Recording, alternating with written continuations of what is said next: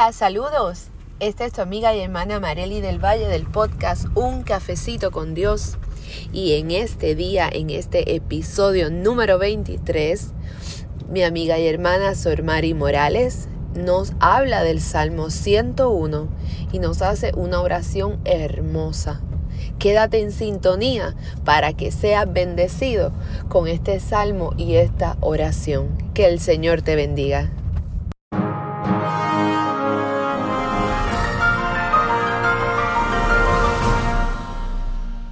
Bendito sea el nombre de nuestro Señor Jesucristo en esta mañana, tarde o noche. Estamos aquí desde la isla del Cordero. Estoy como invitada en el podcast Un Cafecito con Dios, www.uncafecitocondios.com. Nos pueden accesar. Mi nombre es Sor Mari Morales. Les doy la cordial bienvenida a este cafecito. Vamos a tomarnos un café con Dios, vamos a reírnos, vamos a gozarnos. En esta mañana, tarde o noche, yo quiero compartir con ustedes una palabra, un salmo que me dio el Señor y hacer una oración porque reconocemos que a veces necesitamos escuchar que hay gente del otro lado orando, hay gente del otro lado preocupado por nosotros, hay gente del otro lado que somos ese remanente fiel que Dios ha puesto para darnos el support, ¿verdad? El soporte que necesitamos. Aquí desde Puerto Rico, ya lo dije, la isla del Cordero, hay un grupo de hermanas, ¿verdad? Este podcast, hay un grupo de hermanas detrás de esa tacita de café, orando, clamando. Por favor, le pedimos que envíen sus peticiones de oración. Le pedimos que envíen cualquier pregunta bíblica, teológica, ¿verdad? Que la manera que podamos se la vamos a contestar. Estamos tratando de darle candela, ¿verdad? Fuego a este podcast y estar constantemente enviándole o una palabra, una cápsula de un mensaje que es una porción de la palabra, ¿verdad? O enviándole una oración. En esta mañana, tarde o noche, quisiera leer el Salmo 101 y hacer una oración con ustedes y que ustedes puedan escuchar esta oración desde lo más profundo de su corazón y que se imagine que tiene la tacita de café al lado, ¿verdad? Y que entre usted y yo nos vamos a tomar el café y que en medio de usted y yo y ustedes está el Señor Jesucristo. Se tiene que poner de acuerdo conmigo para que la oración sea efectiva, sea eficaz, para que usted pueda testificar lo que Dios ha hecho. No importa que lo estemos haciendo presencial o lo estemos haciendo por internet, Dios está. Cuando dos o más están de acuerdo en su nombre, hablando, testificando, pidiendo y rogando, dice su palabra que Él está. El Salmo 101 dice así, en el nombre del Padre, del Hijo y del Espíritu Santo. Misericordia y juicio cantaré. Misericordia y juicio cantaré. A ti cantaré yo, oh Jehová. Entenderé el camino de la perfección cuando vengas a mí. Cuando me arrope, dice el salmista, cuando estés conmigo, cuando sea lleno de tu espíritu. En la integridad de mi corazón andaré en medio de mi casa. ¡Qué lindo! Cuando Dios se allegue a mí, y para que Dios se pueda llegar a usted y a mí, tenemos que tener un corazón contrito y humillado, un corazón de querer que Dios se acerque. No pondré delante de mis ojos cosa injusta. Fíjese que habla de una transformación. Aborrezco la obra de los que se desvían. ¿Sabe? No ando con los que se desvían. Ninguno de ellos se acercará a mí. ¿Sabe? No estaré en la iniquidad. Corazón perverso se apartará de mí. Si hay algo mal en mi corazón, lo voy a sacar. No conoceré al malvado. No andaré con gente que provoca y hace maldad. Al que solapadamente infama a su prójimo, yo destruiré. Yo lo destruiré. Esto está saliendo del corazón de David. Esa parte de destruir no habla de asesinato ni de muerte, sino es como yo le voy a dar delete, yo lo voy a sacar de mi corazón. No sufriré de ojos altaneros. O sea, el que me mira con coraje y con envidia y el que se cree superior a mí o a nosotros, no lo voy a sufrir. Qué lindo. O sea, lo voy a ignorar. No voy a estar pendiente que porque está en unas posiciones de supremacía, le voy a prestar atención. Eso no sufriré al de ojos altaneros y de corazón vanidoso, aleluya. Mis ojos pondré en los fieles de la tierra para que estén conmigo. El que ande en el camino de la perfección, este me servirá, aleluya. No habitará dentro de mi casa el que hace fraude. Estamos hablando de un rey que ha decidido decirle al Señor, si tú entras en mi casa, si tú entras en mí, esto es lo que yo voy a hacer. Estas son las ordenanzas. El que habla mentiras no se afirmará delante de mis ojos. No podrá venir a hacer negocios conmigo. No tendrá amistad conmigo. De mañana destruiré a todos los impíos de la tierra para exterminar la ciudad de Jehová a todos los que hagan iniquidad, ¿verdad? Tenemos que ver el Salmo dentro del contexto, porque no podemos mirarnos nosotros de ese contexto. Aquí el salmista lo que quiere decir desde su palestra, donde él estaba como rey, él le está diciendo, mira, todos los que se acerquen a mí, si tú vienes donde mí, tienen que ser gente íntegra. Estamos hablando de un rey que nadie podía venir con coqueterías,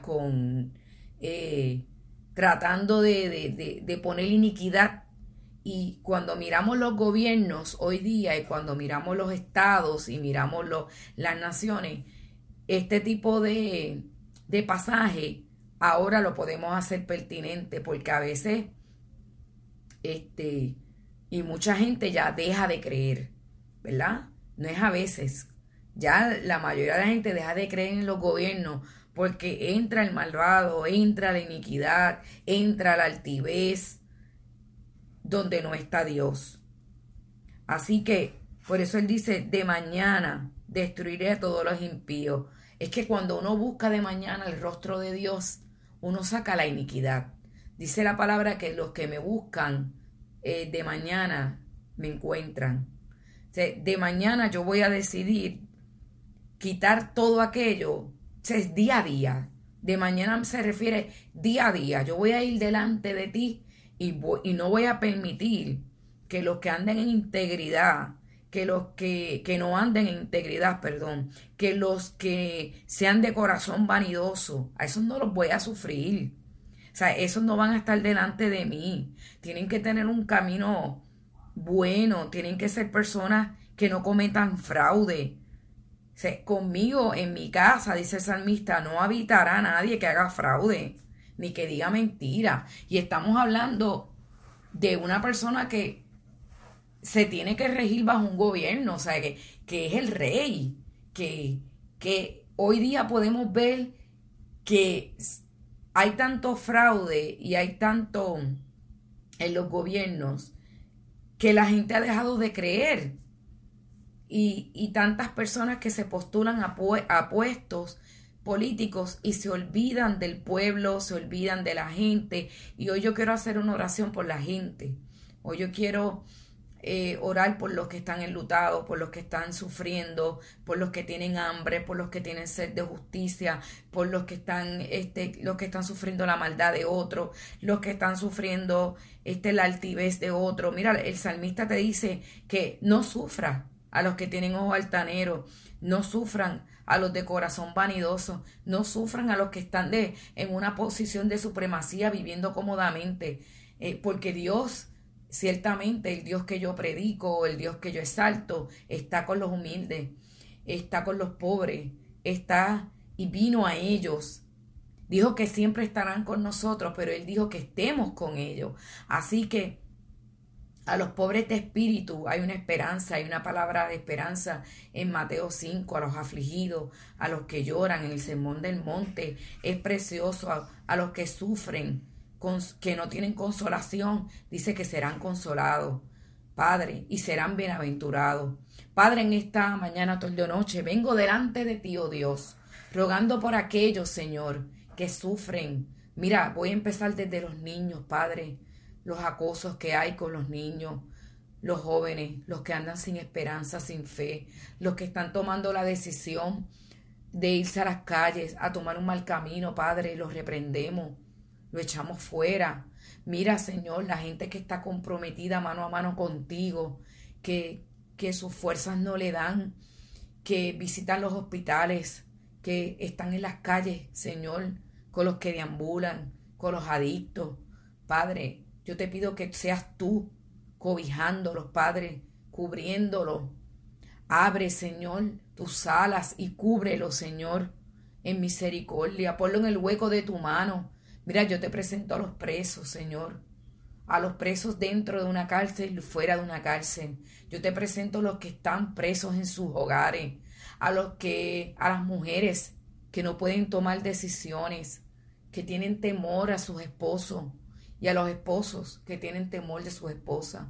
Señor, te pedimos por las muertes, por la violencia de género. Te pedimos, Señor, por los jóvenes que no son entendidos, Señor, para que haya un avivamiento a nivel mundial, internacional. Padre, sé tú revelándote en las vidas, como dice tu palabra, que para este tiempo los ancianos tendrán sueños, los jóvenes van a profetizar, de los niños las piedras hablarán. Ten misericordia, oh Jehová, ten misericordia, oh mi Señor, de los que necesitan de ti. Ten misericordia de las viudas, de los que sufren soledad, de los que sufren espanto, de aquellos que no tienen con qué comer, que sus ingresos son nada, aquellos que viven de la misericordia de otro. Ten misericordia, Dios. Acuérdate de nosotros, acuérdate de ellos, acuérdate de tu pueblo. Acuérdate, mira, Señor, por donde quiera la tierra tiembla, hay avisos de guerra. La tierra está pasando factura. Mira el cambio climático. Señor, mira la xenofobia, el odio por los extranjeros. Ten misericordia. Yo te pido, Señor, que tu compañía sea con ellos, que ellos puedan decir ciertamente, yo ando con Cristo, y si Dios está conmigo, ¿quién en contra mía? ¿Quién peleará conmigo si Dios está conmigo? Oh Dios, tú eres el que nos ayuda, tú eres el que nos sostiene. Padre, yo te pido que tú pongas autoridad en cada ministro, cada mujer de Dios, cada hombre de Dios, cada evangelista, y que tengamos un corazón de misericordia y de perdón, porque el perdón es todos los días, abasaki, abasaya, porque nuestra carne es débil y nos gusta hacer juicio y juzgar. Ten misericordia. Señor, necesitamos seguidores que se atrevan a morir por la causa. Mucha gente sigue un evangelio de pegatinas. Estoy, llegué y me fui. Pero tú necesitas un ejército, Padre, que se atreva a decir como el salmista: si tú entraras a mi casa, cuando vengas a mí, en la integridad de mi corazón andaré. Gente que se atreva a andar en integridad, como lo hizo David, que aun cuando los que estaban a su alrededor se burlaron, él cantó y danzó para ti. Aun cuando no fue entendido, él lo hizo. Acuérdate de los que sufren, la gente que está cuidando, gente que está en cama, Señor, que pueda levantar la voz, cantarte, y si no puede, prenderle radio, poner una alabanza y gozarse y danzar como lo hizo David, y reconocer que tú eres Dios, que cada vez que abrimos los ojos hay una oportunidad de vida, Señor, para cambiar, para transformar. Sigue levantando, Dios, un pueblo lleno de pasión por la cruz. Yo seguiré predicando la pasión de Cristo. Que viva la gente apasionada. Estoy cansada, Dios, de ver gente enlutada, llevando un evangelio triste, sin autoridad. Padre, el evangelio es con autoridad. En el evangelio se sufre, pero se goza.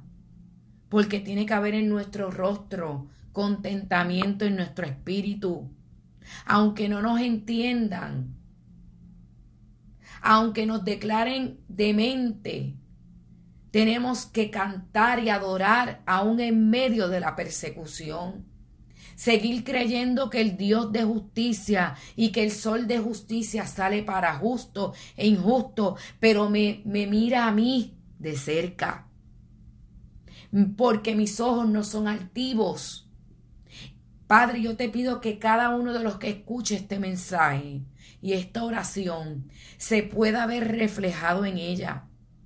He orado creyendo, Señor, que esta oración y este pasaje alcanzará a muchos, que escribirán, que pondrán su petición para nosotros poder orar por ello.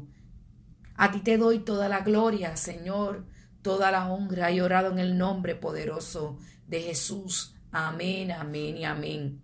Recuerda, amado y amada del Señor, escribir a la página. Estamos aquí para servirte.